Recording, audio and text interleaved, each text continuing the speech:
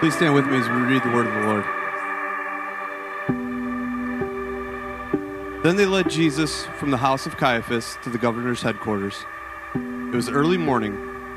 They themselves did not enter the governor's headquarters, so that they would not be defiled, but could eat the Passover.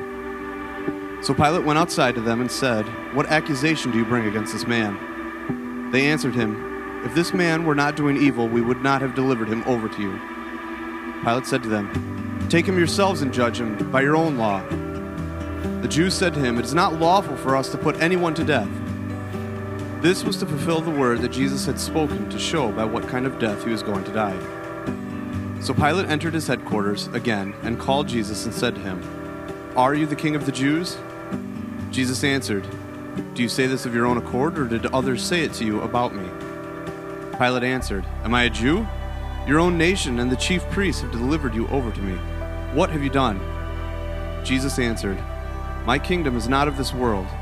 If my kingdom were of this world, my servants would have been fighting, that I might not be delivered over to the Jews. But my kingdom is not from the world." Then Pilate said to him, "So you are a king?" Jesus answered, "You say that I am a king. For this purpose I was born, and for this purpose I have come into the world, to bear witness to the truth. Everyone who is of the truth listens to my voice." Pilate said to him, "What is truth?" After he had said this, he went back outside to the Jews and told them, "I find no guilt in him, but you have a custom that I should release one man for you at the Passover. So do you want me to release to you the king of the Jews?" They cried out again, "Not this man, but Barabbas." Now Barabbas was a robber.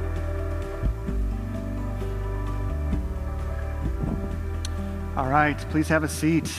And if you've got your Bibles, please open up to the book of John, chapter 18. It's in your notes, or it is on the app if you've got that. Feel free to do that. We are actually in a brand new series starting this week that is leading all the way up to Palm Sunday and Easter called Who Needs God? And we're really just, if Jesus is who he claims to be, then that means that when Jesus makes that statement in John chapter 8, it's profoundly important for us to take the time to pay attention to it. He says this, let's go ahead and just reread back to verse 33. Pilate then went back to the palace, summoned Jesus and asked him, "Are you the king of the Jews?"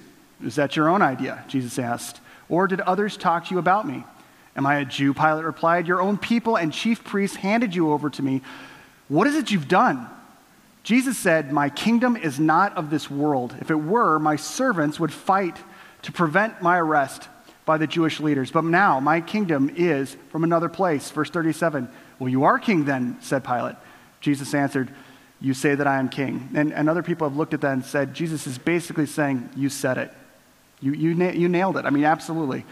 In fact, the reason that I was born and came into this world is to testify to the truth. Everyone who's on the side of truth listens to me.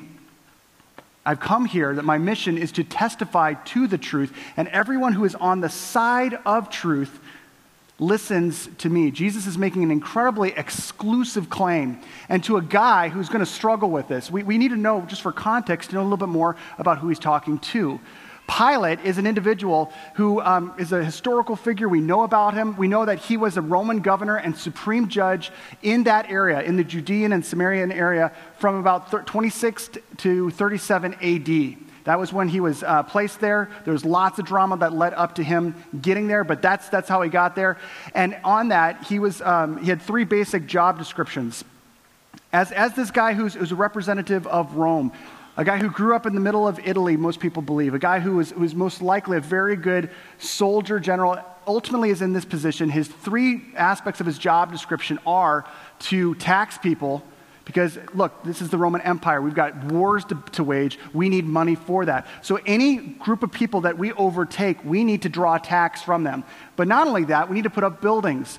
Rome was incredibly proud of the fact that they had awesome architecture. So wherever you find a Roman colony, boom, we got to put up some houses, we got to put up some buildings, we got to put up some palaces, so that people, as they're going through, we have like an ongoing marketing campaign of how epic Rome is. So we need the taxes for our wars, we need the taxes for our buildings. But the one thing that Pilate was really in charge of is, in order to give this idea, of this facade of Roman power, you have to have power that comes alongside peace. And so his job was to keep the peace. And Rome had a really interesting way of doing this. They would come into a country or an area, and they would say, listen, we are your leadership. We are the government. We are your rulers, but we're super cool. Because we're Romans. We're super cool. We're going to let you judge your own cases. You got an issue? We're going to let you set up your own court system, all that, with very few exceptions. One of those exceptions being execution. If you need to get into the capital punishment department, then you've got to go through us for a couple reasons. Number one, we're Romans and we're really good at capital punishment. Like, we're awesome at torture. Like, seriously, we're the boss. We're pros at this. So if you want to know someone who really does good executions, it's us. You're amateurs, let us do it. Number one. Number two, every colony we go into that we allow them to have their own judge and jury to lead to a capital punishment, it's abused. I mean, you might say that we're barbaric, but at least we're just. Okay? We don't trust you, Jews, to do this on your own. So if it's going to be a capital punishment case, it's got to go through us, the Roman government. And that was the law of the land, with a very few exceptions. Sometimes they would look the other way if the Sanhedrin, the Jewish religious elite, had to do something like in Acts 7, when Stephen is crushed to death with stones. He's murdered by stoning. That's something where sometimes they would look the other way. But there were key points where this protocol was absolutely adhered to, and that was around the time of Passover, which just so happens to be when Jesus is brought to him. Jesus is brought to him when Roman soldiers are at a high alert in Jerusalem. As far as the Roman Empire is concerned, the terror threat goes from here way up here at this time around Passover. And they can't figure out, what is it about Passover that makes these Jews get crazy? Like, seriously, they just gather around, they eat food, they talk about how they were all slaves and oppressed by a larger empire than them, and then they turn around, they want to like revolt against us. This is just so unfair. What is it about Passover that makes them think this way? But every time around Passover, they would note that the Jews would start to get messianic. They start talking about needing a savior and a Messiah that could deliver them from oppression, just like with Moses. And they keep talking about that. So at this time of year, Passover, they want to make sure that there's more boots on the ground, there's more soldiers in the streets, so that so that he can keep his job. So that Rome can have that facade of, we are in control. And so we've got more soldiers, more centurions. The streets are more full, so that everyone understands you don't revolt, you don't start a riot, you don't get into that situation. And all of a sudden, he's got Jesus.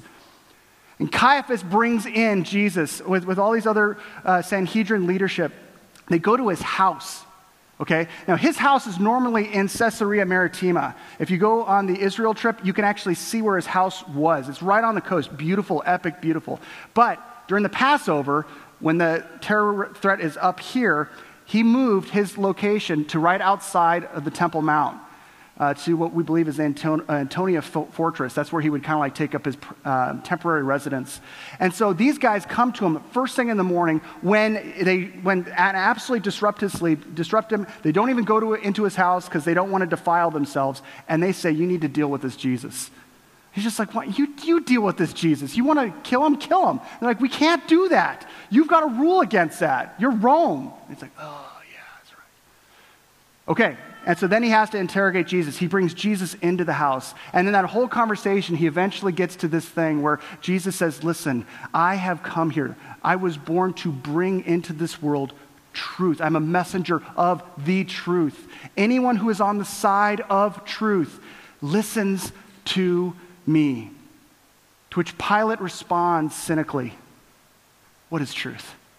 And you can't blame him. You cannot blame Pilate for asking that cynically. This poor guy and I'm not, I don't throw the Roman Empire a whole lot of like sympathy, but this guy had it stacked against him from the get-go. He is an individual who's a Roman citizen and in the elite system, and it was understood that Romans deify their emperors and deify the Caesar. These people were looked at gods on earth. Yeah, they've got all the Roman mythological gods to worship, but they knew that they could worship God on earth through the emperor or through Caesar himself. And so what does he do when he comes into Palestine? He wants to put out that vibe. Hey, you know what? We're following God. And so they've got the Emperor Tiberius' face on their banner stands. And they're marching into Palestine with this, and it freaks the Jews out. Why? Because you're not allowed to have any graven images of God. And to say that this God, this person is God, is blasphemy. And they flip. For 5 days, they riot. And this guy, thinking Rome's going to back me up on this. I mean, we're coming in here putting out the vibe that Rome is in power. We're in charge. Rome doesn't. They throw him under the bus. He actually is in a situation where Rome doesn't back him up. And not only that, Tiberius, the emperor that he is showcasing as God on earth, doesn't back him up. Because Tiberius breaks custom and says, you know what, I'm not really comfortable being worshipped as a god. And Pilate's like, that would have been good to know. Jesus, what is truth? What is truth? What is truth in Rome? Who's God? I have no idea. I'm in this God-forsaken land. I'm getting thrown under the bus by my own people. And you know what? You come from a people. Do I believe that you guys have the truth? I've watched the hypocrisy of your Jewish leaders. My predecessor had to go through 3 high priests before we landed one that we could trust, that was willing to work with us, Joseph Caiaphas. And Jesus, he's the guy who delivered you to me. And I know that you're innocent, and you know that you're innocent, and your own people are doing this. You talk to me about truth? What is truth? What is truth? And in that moment, Jesus is communicating to him something. Pilate, you are at a crossroads culturally between this belief system and this belief system. You have no idea what truth is. And stuck in between the unforgiving empire of Rome and the hypocrisy of what the Sanhedrin was pulling off. In between the two, there's Pilate, and Pilate sees Jesus. Jesus is right there, and Pilate doesn't know what to do with him. The one thing Pilate wants is for Jesus just to go away because he was too confusing and too difficult. It was too much of a problem. He just wants him to just ease out of the situation so that Pilate could walk away from the situation. And the question that he asks is actually the same question that's been asked every generation afterwards. And honestly, a lot of people who grew up where they're interacting with a culture that has got so many different plausible divides on what is truth, all of a sudden we look and we see there's Jesus, and people today have a difficult time staying with Jesus. Some people grew up in the church, had a faith in Jesus or proclaimed a faith in Jesus, and at some point they walked away. And this is something that I mean, every generation you see this happening, but we saw in America this happening at a higher rate from the 60s, 70s, 80s, and 90s and on. And then something happened in 2001. You guys remember this? 9/11? 9/11 takes place, and all of a sudden the country gets really different. All of a sudden you're driving through Joliet. Do you remember this? Every banner, every billboard, instead of advertising the price of gas or whatever, they were putting up on their billboards, God bless America. Like everyone before was like, America, me. But now everyone's super patriotic and spiritual too, like God bless America. And like everyone's going to church and synagogue. I mean, the places were full, and it lasted. It was really powerful for 3 weeks. 3 whole weeks, man. People were just passionate about their faith, and they were following God with all their heart, and God bless America. And it was right around this time that a guy named Sam Harris, a neuroscientist, wrote a book called The End of Faith. And as a neuroscientist, he was communicating that religion is not rational. It's not something that we should believe in. And he shops this around to publisher after publisher after publisher, and everybody's rejecting it. Why? Because right after 9/11, when all the billboards are reading God bless America, who wants to have a book? Who's going to read a book that's saying that God doesn't exist? And so 12 publishing houses reject Sam Harris's manuscript until one actually picks it up, and people eat it up. For 33 weeks, it's on the New York Times bestseller list. Right after this, you have Richard Dawkins, who writes The God Delusion, talking in a very, Dawkins is man, that guy is venomous in how visceral he talks. But he talks about how God is a delusion. It's absolutely ridiculous. And he's very clear about his point and his purpose at the beginning of his book when he writes this. If this book works as I intend, religious readers who open it will be atheists when they put it down. Right after this, Christopher Hitchens writes, God is not great, and 3 million people purchased that book, talking about that all religions are the problem.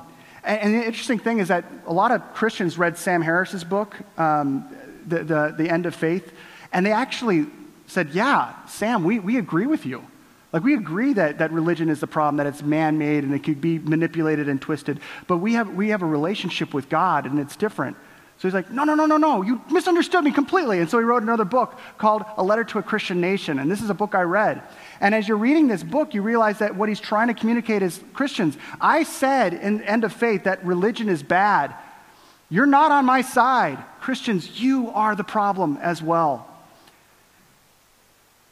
Now, these individuals that started from that point on, like, it wasn't like in the 2000s, there's this huge surge in atheism. Like, man, there's just so many atheists now.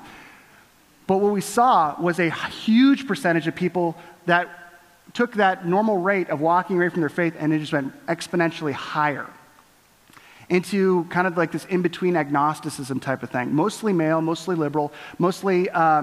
and guys who weren't like, it wasn't that they had all the answers. They weren't saying like, listen, I'm sold out. Atheism is so attractive. I want to put my heart and my life into this. This gives me meaning. They weren't saying that. They were just saying, listen, all I'm saying is this. Don't ask me the questions. Don't try to interrogate my rationale, my reasons. I don't know everything, okay? All I'm saying is that the religion I grew up in, the God I believed in as a kid, no longer seems compelling to me. The faith of my childhood doesn't answer the questions that I'm experiencing in adulthood. And so what I'd like to do is I'd like us to stand there with Pilate and Jesus and interrogate that question of what is truth. Because Pilate is trying to figure out an answer and is burned out on how many options are out there. Today, we are at such a crossroads, all of us. And I'm not going to talk about atheism like those people out there. Honestly, if you've walked away from your faith, you might be here. I mean, I hope that you're here. I hope that someone invited you, and even if you're like, I don't affirm this Jesus that you guys are singing to and learning about, I hope that you're here because you're gathering information and trying to understand what you don't believe. But I'll say this, that my hope and my goal in the course of the next couple weeks, ramping up to Palm Sunday, ramping up to Easter, is that by the end of that, you will be compelled that Jesus was right when he said that all who seek truth, listen to me. That you'll find that he is the way, the truth, and the life. That claim that John has recorded earlier in the book in John 14:6, that actually is a damning truth if it's not true. But if Jesus was accurate, then we have amazing hope. Wherever you're at, the truth is that if you're walking away from faith, you're walking towards something else. We cannot move away from something and move without moving towards something else. And in your notes, I think I've left out the towards, but it's there. You cannot move away from something without moving towards something else. And this is why I'm so grateful to the new atheists for this. It's not ambiguous. If you're walking away from faith, you actually can know where you're going. You can actually know what you believe in, and you can wrap your brain around that belief system because they have specified it. And a pastor by the name of Andy Stanley did a bunch of research to try to get down all the tenets, and so that's helpful. But the truth is that if we can actually know where we're leading, and if Sam Harris and Dawkins were up here, Hitchens wouldn't be able to because he's passed away. But if Sam Harris and Richard Dawkins were here and they could communicate to you, I think that they would communicate the very things I'm telling you. That they would say that this is true. And about atheism, they would probably agree. That atheism is a complex belief system that logically leads to some unsettling conclusions. Harris would agree with that. Now, the fact that atheism is a complex belief system that logically leads to some unsettling conclusions doesn't make it inherently wrong. Just because something is unsettling doesn't mean it's not true. Jesus and Pilate, Jesus is communicating truth to Pilate, and it is radically unsettling to him. So just because something is unsettling doesn't mean it's not true. I have a 16-year-old who drives. That's unsettling, but it's true, okay? How many of you guys are Cubs fans? All right, no, hands down. How many of you are Sox fans? Okay, here's an unsettling reality. October happened, okay? They won the pennant. That may be unsettling to you. I just can't get up. It's true, okay? What Jesus said was unsettling but true. And we need to understand that just when we're understanding what the new atheists are helping us know about what atheism is all about, just because it's unsettling doesn't inherently mean that it's not true. We need to interrogate that truth as people who are thinkers. The first tenet of new atheism, and the first three are maybe new to you. The last three, everyone who's gone to school understand. But the first is the illusion of mind. If there is no God, there is no you in you. There's no Errol, and there's no Jason. I mean, there's no you there. That's an illusion to think that I am more than just biology. My brain is an organ, just like my liver. Okay, and so there's no like mind there where I'm like choosing to do this. That's an illusion that I'm thinking that. Christopher Hitchens, one of the superstars. And all these guys were rock stars when they first came out. They were like on college campuses, Hitchens, Dawkins, and Harris. They were selling their books. They were on the late night shows. People wanted to hear from them. Then all of a sudden, Hitchens gets esophageal cancer. And when he realizes that it's terminal, he decides to prove all of those goofballs who say that there are no atheists in foxholes wrong by showing that he was going to go to his last breath holding firm to his atheism. His belief that there is no God. And so he writes this book called Mortality. And in Mortality, he documents basically the decline of body. And in the beginning of the book, he's writing it. And then eventually he can't write it anymore. And he has to dictate it to his wife. And by the end, I believe there's just sentences dictated because that's all he could get out. But in this book, before he passed away in 2011, in this book, he showcases conversations he's having with his doctors. And his doctors kept on saying, Christopher, your body is getting stronger. Or Christopher, your body is actually rejecting the medicine that we're giving it. Christopher, your body is actually starting to surge. And he said, enough. And he said, I finally told them, listen, you need to understand something. I don't have a body. I am a body. There is no separation between my mind and my body. This is all one. I don't have a body. I am a body. Now, Christopher Hitchens is far more smart than I am. He was far more smart than I am in a billion years, okay? And if you agree with that, and listen, I've been wrong before. I believe that he's totally wrong. You could agree with that. And if you agree with that, you have to recognize that if this is true, then try to live like that. Try to live like you're just a fancy bag of biology. And the person next to you, they're not a person, they're just a fancy bag of biology. I mean, we're just like organisms moving around. You're going to go out and you're going to go out to eat today and you're going to just feed your biology by other biologies and you're going to eat with other biologies that you're putting up with. But it's not really people. They're just biology. Super complex, fancy, but fancy bags of biology. This isn't livable. The illusion of mind is a reality. If you divorce God from the equation, that's what you have to go with.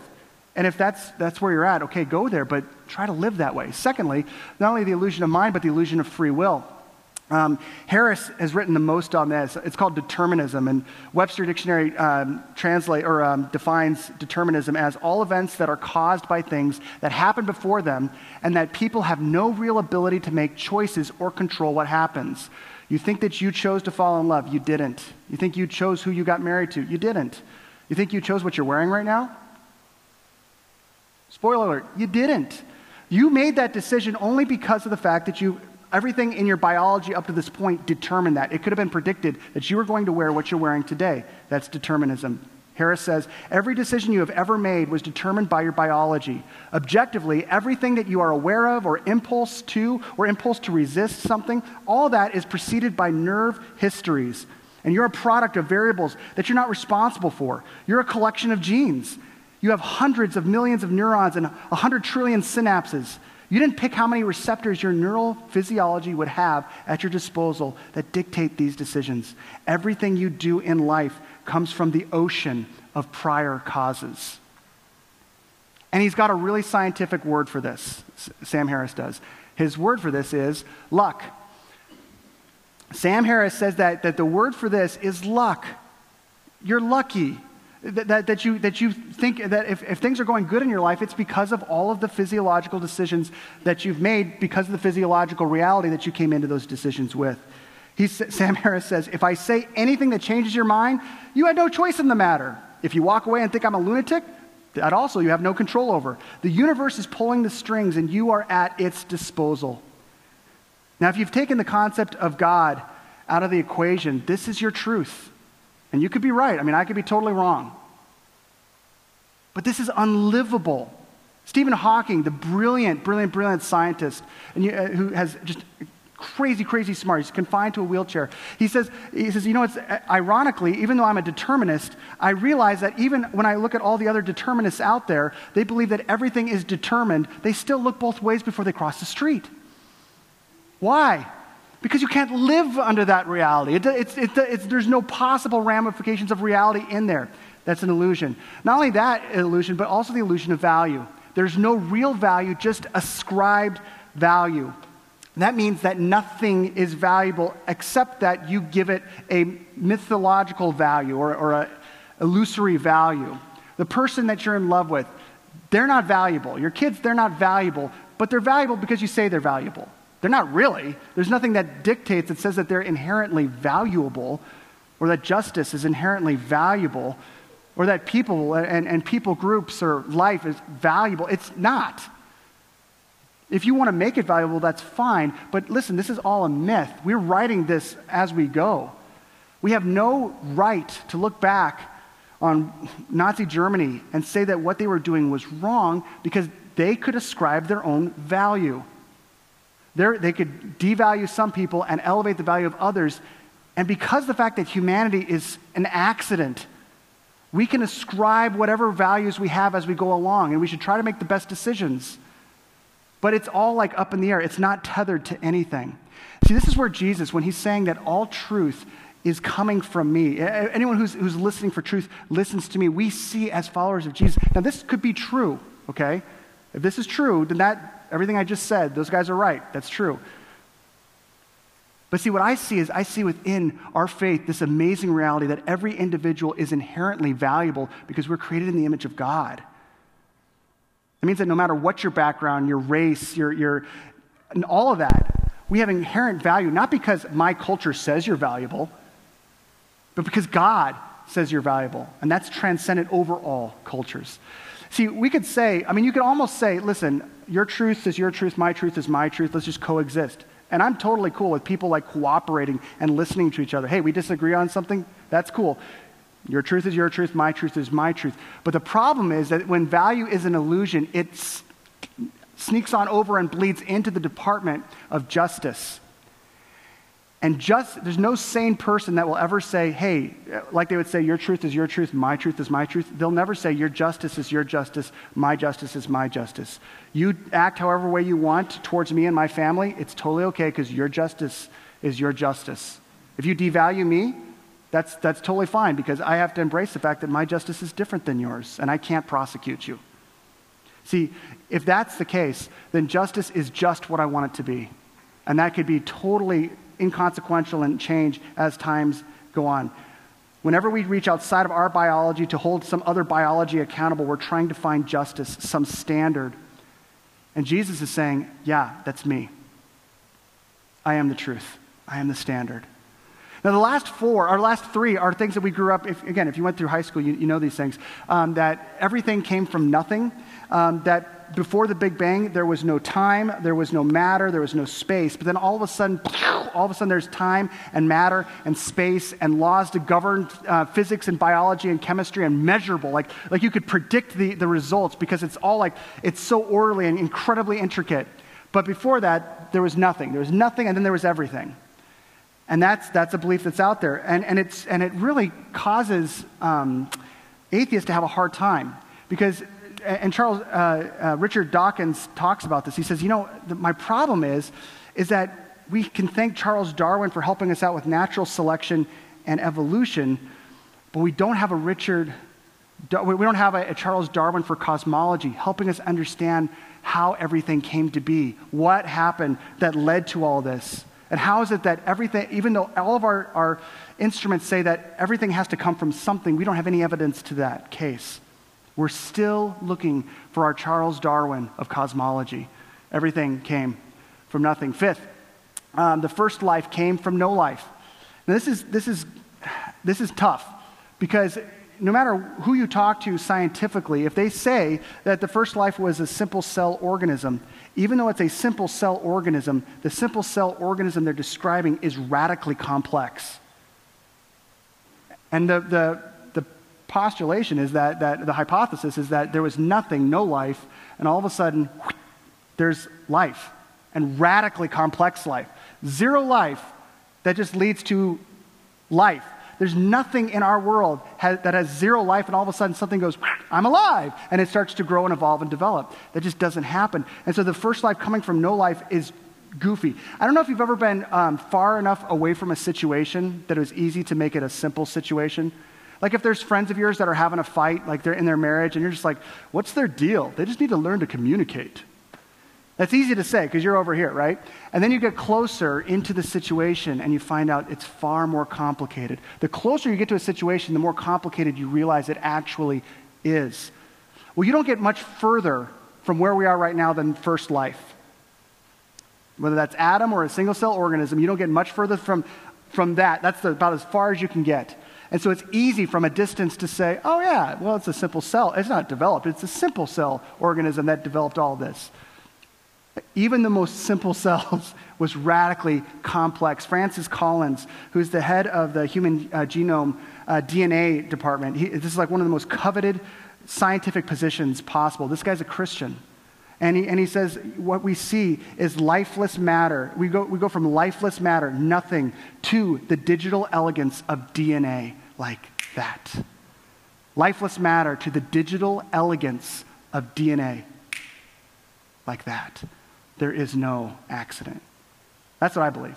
Now, you could believe that the first life came from no life, but that's the thing that's difficult to explain. And Charles Dawkins, I mean, he has a hard time with this as well. And so what he says is this, he says, look, so we're left with the rather paradoxical result that people who are trying to work out how life originated on this planet are totally wasting their time. Because the theory we're seeking is not a plausible theory. It's an exceedingly implausible theory. And the Christians are like, yeah, but what about the theory that God did it? That's implausible. You can't measure God. There's no evidence of God. It's an implausible theory. Okay, well, Richard, what would you say is a plausible theory? Well, don't put me in the corner on this, but aliens. That's Richard Dawkins' most plausible theory of how life was seeded on this planet. To which I want to say, Richard, come on. Come on, aliens, Richard? And you would say, listen, I'm not saying that's how it happened. I'm just saying that it had to happen somehow, and we don't have any evidence, and so God you can't measure or do experiments on or reproduce, and so I'm going to say that it was aliens who we can't measure or have evidence of and reproduce. It's easier to believe in them. Aliens. And again, I'm not trying to beat up Richard Dawkins, because again, Richard Dawkins is crazy smart, way smarter than me. But when you have to divorce yourself out of God in the equation, you have to look for something. As he said, we're not seeking a plausible theory. We're trying to find something, but we have nothing to go on. The final tenet of atheism, as defined by the new atheists and old atheists, is that natural selection is responsible for all life after the first life. So all of everything that has come to be, all of the intricacies of how animals are and how the variations of species are, that was all completely randomly happening through the process of time and mutation. And the thing about it is that you can't, again, you could, if you're like, man, no, I'm a science guy. Awesome. Open up science books and look at biology and read natural selection and listen to what you're hearing. At the end of The God Delusion, Richard Dawkins is talking about natural selection, and he talks about it in a way that sounds like he's making fun of it. He's not, but it sounds like he's making fun of the theory that he is espousing. Listen to him when he says this. He says, think about it. On one planet, and possibly only one planet in the entire universe, molecules that would normally make nothing more complicated than a chunk of rock. Molecules that would normally make nothing more complicated than a chunk of rock gather themselves together into chunks of rock-sized matter of such staggering complexity that they're capable of running and jumping and swimming and flying and seeing and hearing and capturing and eating other such animated chunks of complexity, capable in some cases of thinking and feeling and falling in love with yet other chunks of complex matter. Now, it sounds like he's making fun of it. He's not. He's like, this is amazing. Like, isn't this beautiful? How accidental all this happened.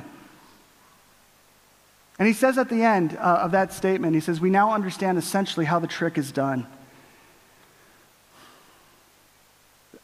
I contend that you cannot listen to someone talking about natural selection or anything else scientifically without hearing a definition and a description of an intelligent, precise, focused, caring, directing person.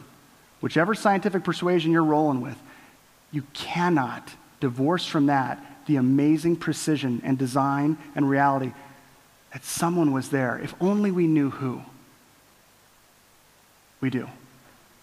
When Jesus responds to Pilate, he's responding to us as well as we're sitting in the confluence of different cultures and pluralities and different perspectives.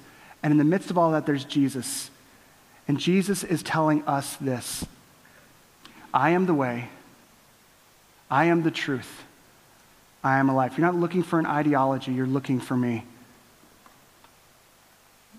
Now, you may believe everything that I just went through. But you might be someone who says, listen, I walked away from my faith. I don't believe all that. I don't buy all that. I don't live like that. Well, the guys who are really smart say, yeah, that's really what you believe. When you take God out of the equation, that's what you have to wrap your heart and your mind around. But the truth is that you probably walked away from your faith for none of those reasons. You probably walked away from your faith because something happened that disappointed you, or you started off on a path of your own decisions that you knew were far from God. It was difficult to justify a relationship with Him in your rebellion.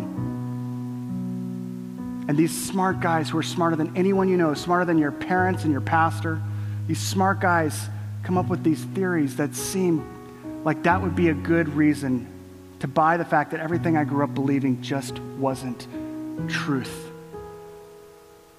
My hope, if that's you, if that's someone that you care about, in the next few weeks, you'll have an opportunity to realize that perhaps you left the faith of your childhood with Jesus at the center prematurely, and that this Jesus is in fact King, that this Jesus is in fact Creator, this Jesus is in fact the one who has made a way back home for you. I do not believe, and I will not believe, that you have no value, that your kids have no value, that your life is purposeless, that came from nothing on purpose and is leading to nowhere on purpose. I reject that. But I don't reject that because that feels right. I reject that because that is the claim of Christ. Everyone who listens for truth, who's on the side of truth, Jesus says that truth is found in me. Amen?